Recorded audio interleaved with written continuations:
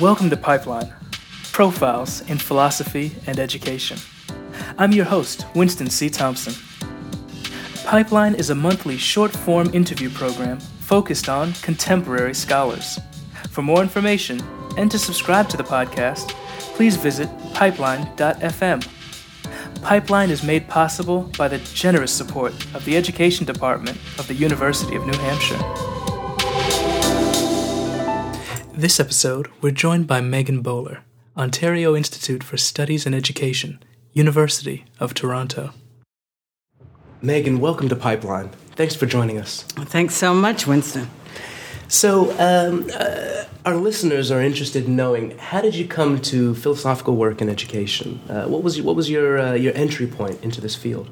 I entered into philosophy of ed for many years, not knowing that I was in fact doing philosophy of education. So it began because I commenced graduate school in philosophy on the East Coast about a year after finishing my undergraduate in philosophy. And at that time, what had come to be one of the buzz things that was happening at the time was Richard Rorty's work, Bernstein's work, a lot of following of the Thomas Kuhn's scientific revolutions, and really beginning to question notions of scientific objectivity. So I was in a graduate seminar that was about really about philosophy of science.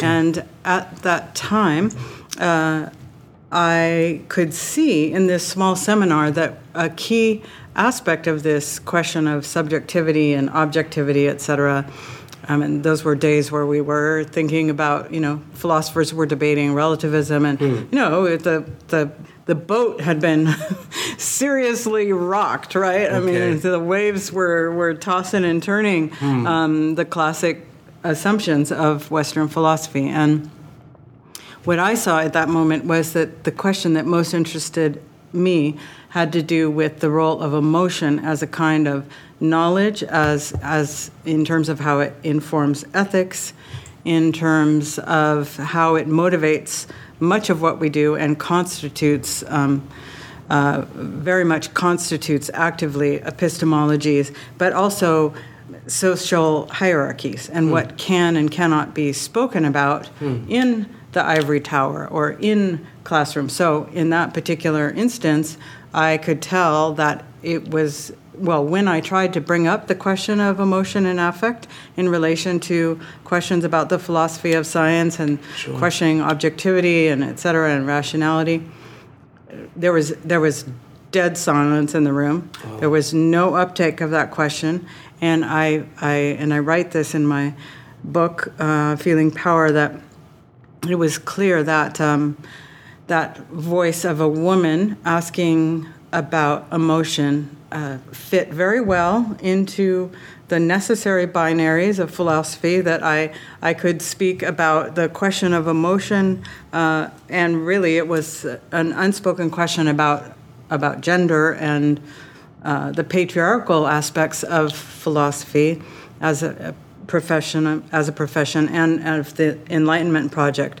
So there was no space for that. And at that same moment, there was a conference called After the Second Sex, and I think Donna Haraway herself was not there, but Evelyn Fox Keller, who wrote the book Gender and Science and had studied worked closely with Donna Haraway, et cetera.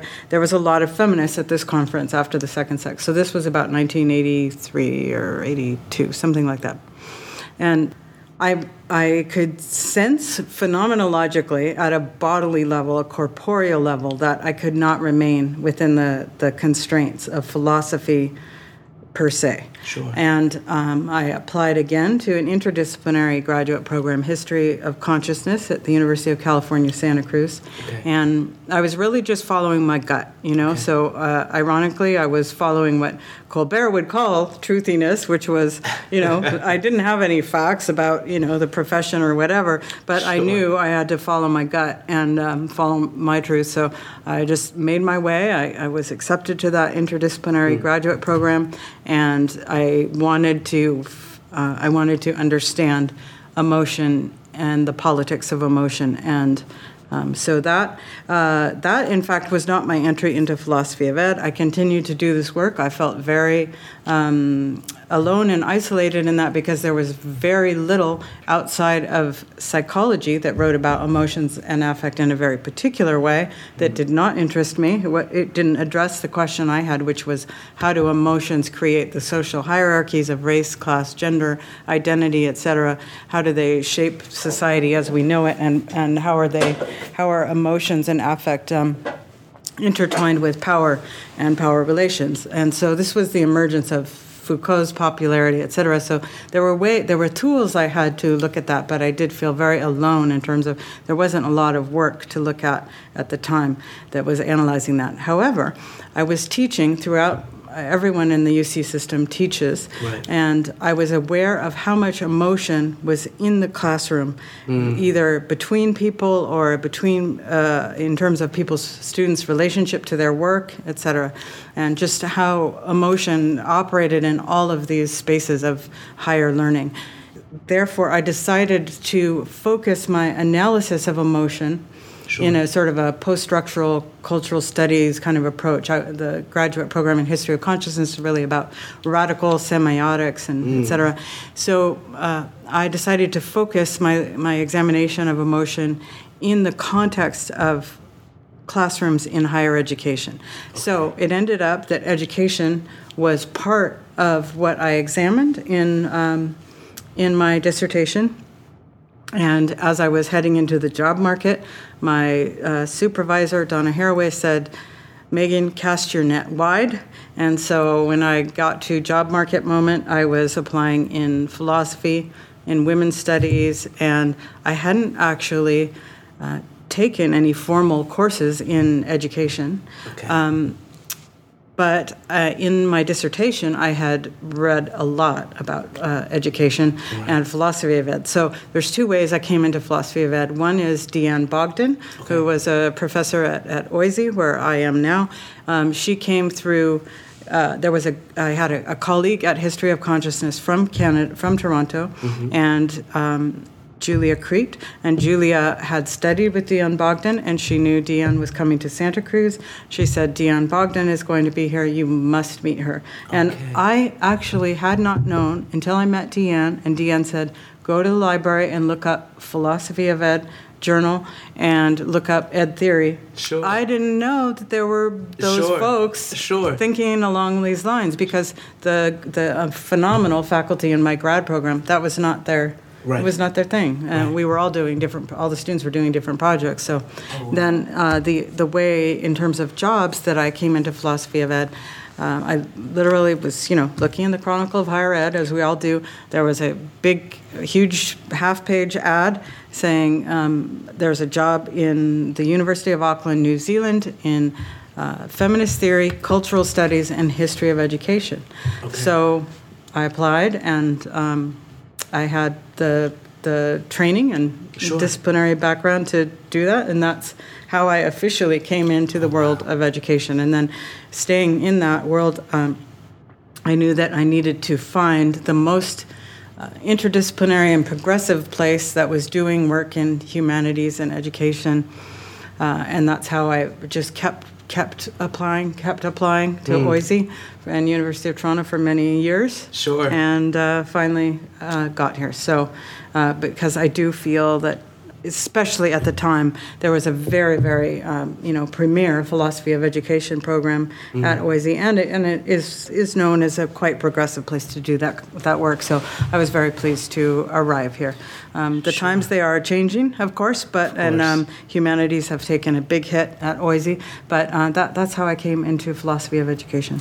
Yeah, so it sounds as though, to hear you tell it, you had that early experience of sort of being somewhat frustrated with philosophy and the way that philosophy didn't respond to what you saw as an important issue there in emotions and science, right? And in the way that we come to know and so forth. But then it seems that your experiences teaching when you were in the new program in California, then sort of brought you into thinking about education more directly, and then it was to some degree a bit of happenstance and chance encounter that then brought you into philosophy of education. But it seems that throughout all of that, there's been, to hear your articulation of it, there's been this sense of a connection to sort of a perspective that hasn't really been addressed, explored, encountered enough. That is to say, the emotional component, right? And of course, you've worked on other things, but how have you tied emotion into some of the other, well, not some of, many of the other things that you've worked on and worked through? Yes, and people will sometimes inquire, what's the relationship between some of my earlier work that was really focusing on emotion, and I now do a lot of work on how people use digital and social media for dissent or in social movements, and what is a common denominator, a common factor across those is my interest in bringing marginalized knowledge or marginalized voices to the foreground. So whether we're talking about the changing landscape of media and the ways in which different kinds of marginalized voices or communities can have a voice in the public sphere. Similarly, the question of emotion, and of course, ironically now, affect is just this very popular area, but it strikes me that still we are struggling for emotion and affect to have a place, to have a voice in public spheres. So there is so that brings that connection together. What are some of the ways that we ought to be thinking about social media, for instance, as we start thinking about the changing landscape of collective opportunities to communicate with one another? I mean, what are some of the things that we ought to be thinking about in that domain? As we all know, there are so many debates about the role of social media in our society, the role that it plays vis-a-vis news or being informed, and the role that it plays in so-called democracies, but also we've seen so many examples of how social media is used under other kinds of authoritative regimes, right? So it's not just a question of access to a public sphere or voice in democracy. It's all around the world we're seeing that. Right. And I think all around the world we are faced with different kinds of crises, primarily economic and environmental, that are connected now by global transnational capital. So I think in some ways, in my humble opinion, there is a crucial moment here of a kind of global consciousness or shared collective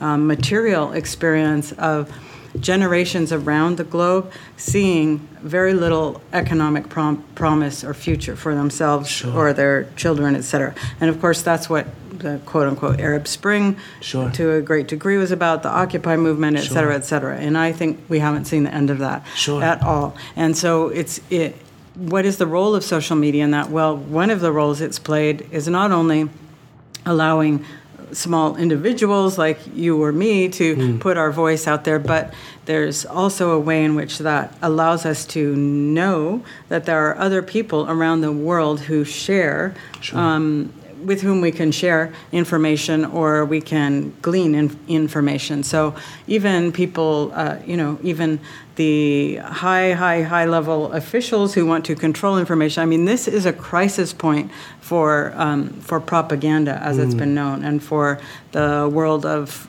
public relations. That's so crucial to politics and electoral politics and dirty politics and every kind of politics, right? Because even Rumsfeld said, a lie.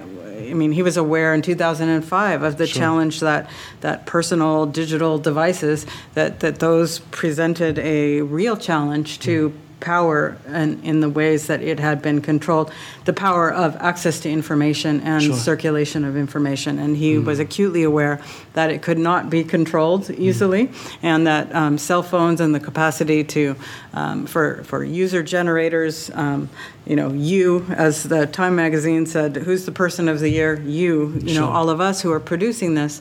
So this is having a huge impact. And I think often conversations get derailed into the question of whether, which comes first, human beings who are brave and hit the streets, or is social media the catalyst of such and such a movement? To me, that's a red herring question. It's clear that the two are influencing one another, as McLuhan might have told us. The medium. The medium is the message, and so there is a kind of soft technological determinism happening, I do believe, but we also are making choices about how we use those tools. At the same time, I have colleagues, and in my recent edited book, DIY Citizenship, Ron Diebert, who's a colleague here at University of Toronto and runs a place called the Citizen Lab, and works a lot on questions of how internet is accessed in countries that are censoring that. His belief is that these are the halcyon years of the democratic public sphere of the internet, and that we're going to look back on this and say those were the years. Sure. And so he's warning us to enjoy it while we can. And one of the ways I really see that happening is like with everyone's cell phone. It's like we're living in little gated communities. We are not any longer in the wild, wild west of the internet. Sure. We are in these very discrete, bounded, gated communities through the apps on our phone. We do not have to encounter anything we don't want to, right? And that's just one small example. More important is the question of who's going to be able to access this, who's going to be able to afford it, when and how will governments shut it down, and et cetera, et cetera. Perhaps we will be surprised. I'm not as perhaps as pessimistic or cynical as my colleague, but I've always been the one saying, there is what's called microblogging. Microblogging being the small level user-generated content that's some will say, like Jodi Dean, for example, a political scientist who's renowned for this, she argues that all of the stuff that we're seeing is actually just what she calls communicative capitalism. Okay. It's capitalism benefiting from allowing us to blow off a lot of steam, creating a whole bunch of noise that we don't even have time to sift through, et cetera, et cetera. Right. So there are people on the other end of the spectrum who think this micro-level voicing of marginalized voices is really neither here. It's just more noise. I happen to be, I don't share that view. I have always believed that that this what's termed microblogging, or these small interventions of dissent, that they do add up, and they're not only just small. They're not just small individuals voicing this. They are often representing very large networks and communities, et cetera. So I think currently we are witnessing the possibility of using tools of communication in ways that we have never had access to before, and historically are unprecedented. So I do think the time is now to act and use these tools for whatever vision we might share collectively. I think the time is definitely now. Sure. And to some degree, I suspect that given the articulation that you've just put forward, the educational question is sort of tied in there, right? I mean, as we inform these structures also form us and form, to some degree, our sense of the world around us. So this does seem like a very fertile ground for folks who care about education, who care about communication, and who care about marginalized communities to definitely engage. Megan, thank you so much for this conversation. It's really been a treat. My pleasure, and I am so glad that you are doing this work and inviting scholars of different stripes to figure out how to get our work out into larger public spheres. Thank you so much. For more information and to review previous episodes, please visit www.pipeline.fm. A very special thanks to Moby for use of his song Summer as our theme.